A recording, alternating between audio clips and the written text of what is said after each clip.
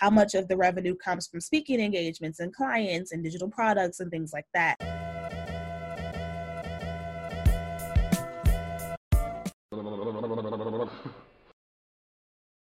You did this live talk and that I saw, and there you explained everything that you do. Would you like to tell us a little bit who can book you?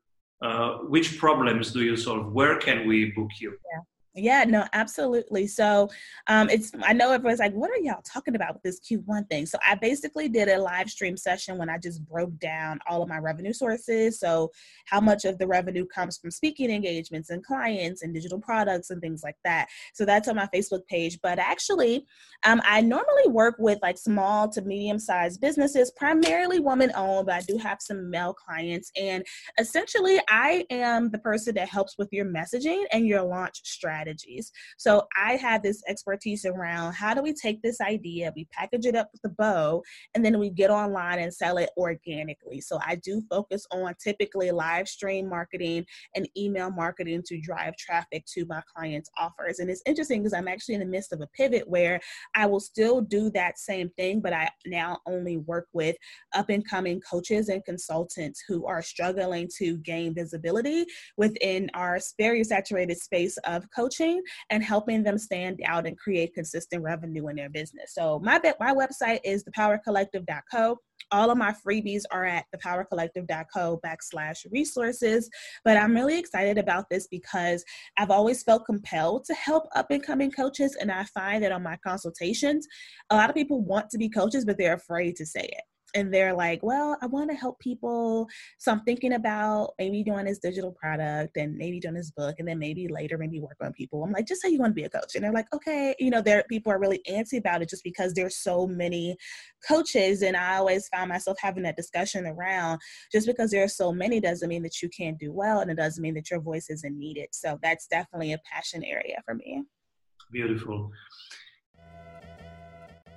You want to make your sales more repeatable and reliable? Do you want to have less volatility and more growth in your revenue per month? At Strategy Sprints, we do only one thing: strategy in sprints. Strategy means having more revenue through a better offer. In sprints means having more energy in your team every week. Check out if your ROI is as high as it is for most service-based and online businesses and startups we work with, which is over 100%. You can see it in just 15 minutes by going to strategysprints.com/sales and completing our online exercise to know what your ROI would be with our accelerator program. We are ready to sprint.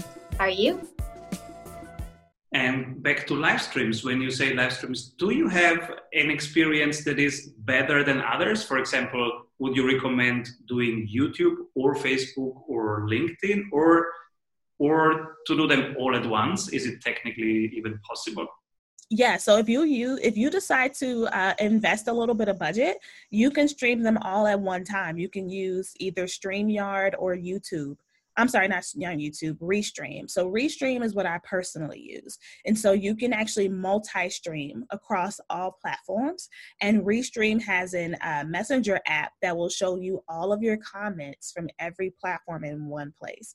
And it will show you where the person who left the comment is viewing. So it'll say, at Ryan over on Periscope said this, or Sharon over on Facebook said this. And so Restream is a really good option if you want to be all over the place.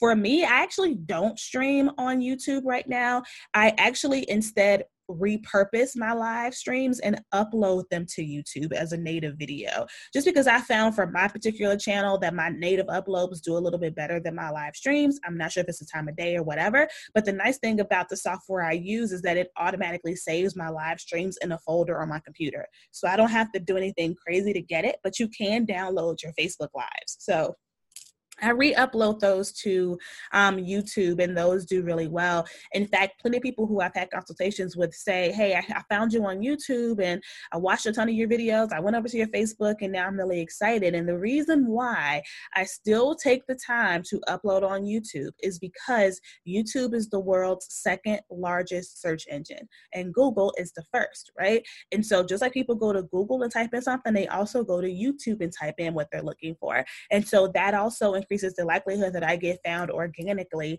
by leveraging that platform to host my replays. Beautiful. What are your current favorite topics where you're researching and building valuable stuff for your community? Yeah, so right now, one major thing that I'm teaching, it actually has nothing to do with like business in particular, but it has everything to do with business, is I'm teaching a lot about mindset right now.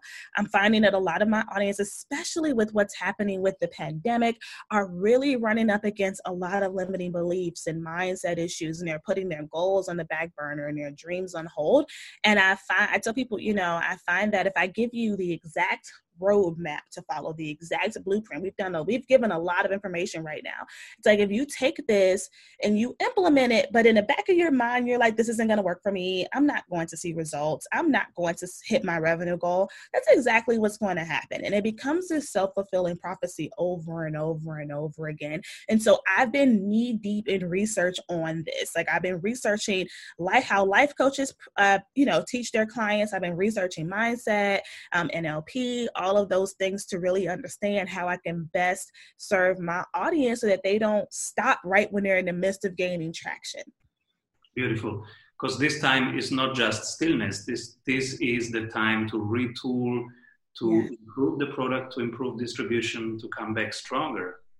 Yes, you're absolutely right? And I feel like, for some of us, it's like, yeah, this makes so much sense. This is so easy. Like, I don't understand why people aren't doing this, but for others, it's like, they're like paralyzed right now by fear, by doubt, just by so many different things. And so I'm really passionate about helping people get moved to action. One thing my friends have always said about me is that I take action. I execute. Like, I'll create a plan and then I don't delay. And that's from earlier in my entrepreneurship years, from missing out on opportunities because I took too long to make a decision.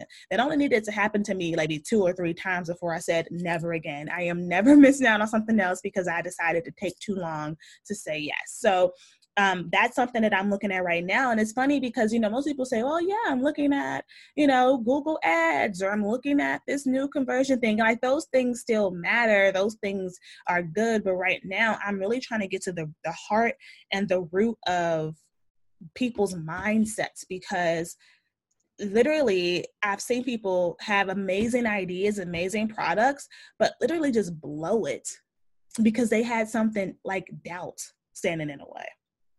Beautiful. The first blocker is action, and action creates the knowledge and data that you need to refine it. Yes. Beautiful. So what can people learn from you in the next days? If they want to learn from you, where should they go? Yeah, absolutely.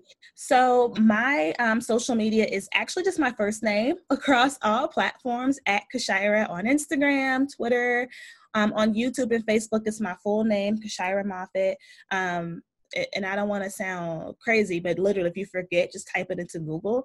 I come up pretty good because I've spent a lot of time on my SEO. So that's something else. It's a whole other conversation. We should do a next episode on that. Yeah. Yeah, search engine optimization is so important. So interestingly, for my own professional development, that's what I've been studying outside of mindset work. I've been studying SEO a lot. I've been taking HubSpot certifications. I just finished my Google Ads certifications and my analytics certification. So I'm of course working on those things too. But yeah, right. And actually, I'm getting ready to start a new live stream series all around some of the biggest problems I see coaches causing for themselves. So that'll be coming up pretty soon. And depending upon when this comes out, those replays will be available. But, I'm really trying to take the approach of merging mindset, but then also merging it with business so that people completely understand that these two things go hand in hand. You cannot have one without the other. Beautiful. Basically, successful entrepreneurship means you fail more than others because you stand up again, you give your dust over, and then you continue playing and researching, exploring, and building stuff. You made a good point. That's literally what made me do my Q1 case study, because I tell my clients all the time, I'm like, you have to eliminate ego from this. Like you're making ego-based decisions because you feel like something isn't working and you have absolutely no data to support that. And you have no data for me to even diagnose what the real issue is, right? And so when we start to think about how are we actually tracking and measuring our efforts, it makes it easier for us to understand where there's a breakdown, and then we fix the breakdown versus, oh, my funnel is just not working. Nobody likes me. No one wants my offer. My audience doesn't buy, and then you just shut down, right? That's just a wrong approach. But so many people take that approach, and it takes them so long to get out of that. And so that's why also, even though I'm a super creative and innovator, and we typically are not the data people, I force myself to do this, and I also show my audience, my clients, like, this is what you should be doing. This is what I'm doing. This is why I measure everything down to, website traffic, click rates, open rates, all of that stuff, so that you can see, like, this makes it easier to say, the problem isn't me. The problem is this email in the funnel. It's just not converting correctly. Let me edit that. Let me fix it. Let me get a copywriter maybe, right? Or, hey, this whole time the button on the website just wasn't working. Let me go and get someone to fix that, right? And so we have to start to make data-driven decisions when it comes to how are we going to pivot our funnels or pivot our businesses. Beautiful. Talking about the fear of failure, of course, some now might listen to us and say, well, it's easy for you. You have a community. You know that somebody will show up. Mm-hmm. But when I do my first one, of course, I'm afraid, hey, what if nobody shows up? Mm-hmm. And do we have also something for these people? And just the initial ones, how do you do the first one? Is it something that we can do where failure becomes less of a problem if just a couple of people show up or nobody shows up? Is that even a problem? Yeah, I mean, I want to reiterate that, like, we all start at zero. We all start with no audience and no followers, right? And so if you're already up and running, one simple thing you can do is, again, alert your audience that you're going live. Tell them what time, tell them to meet you, right? And that's one thing you could do. If you don't have an audience yet, if you have a friend or an accountability partner or a coach, someone that you can lean on and say, hey, can you just watch my live so I can feel like I'm talking to somebody?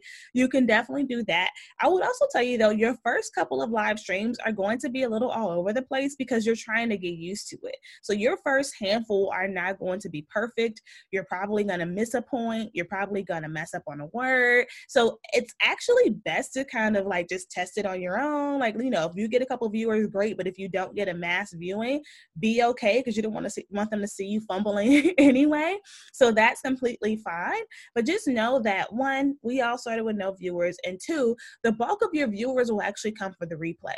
Like, there is a good prime time for most people to go live for their audiences, but your entire audience will never be available at once, right? Like, if you do a webinar and you get 500 people register, only 100 show up, right? So the rest tend to watch the replay. And that's how it works with live streaming as well. So I actually don't get caught up on the live number at all, because I know within the next 24 hours, I'm going to have 300 to 400 replay viewers anyway. So I try not to measure my success by vanity metrics like live views anyway, because even if I have 5 people watching my live, if all 5 of them become clients, that's a $30,000 launch. I'm happy. Are you happy?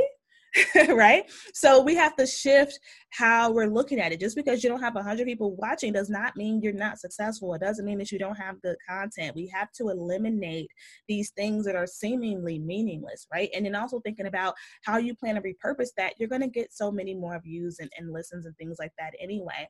So also, one other thing I want to iterate too with live streaming is that it does not need to be perfect.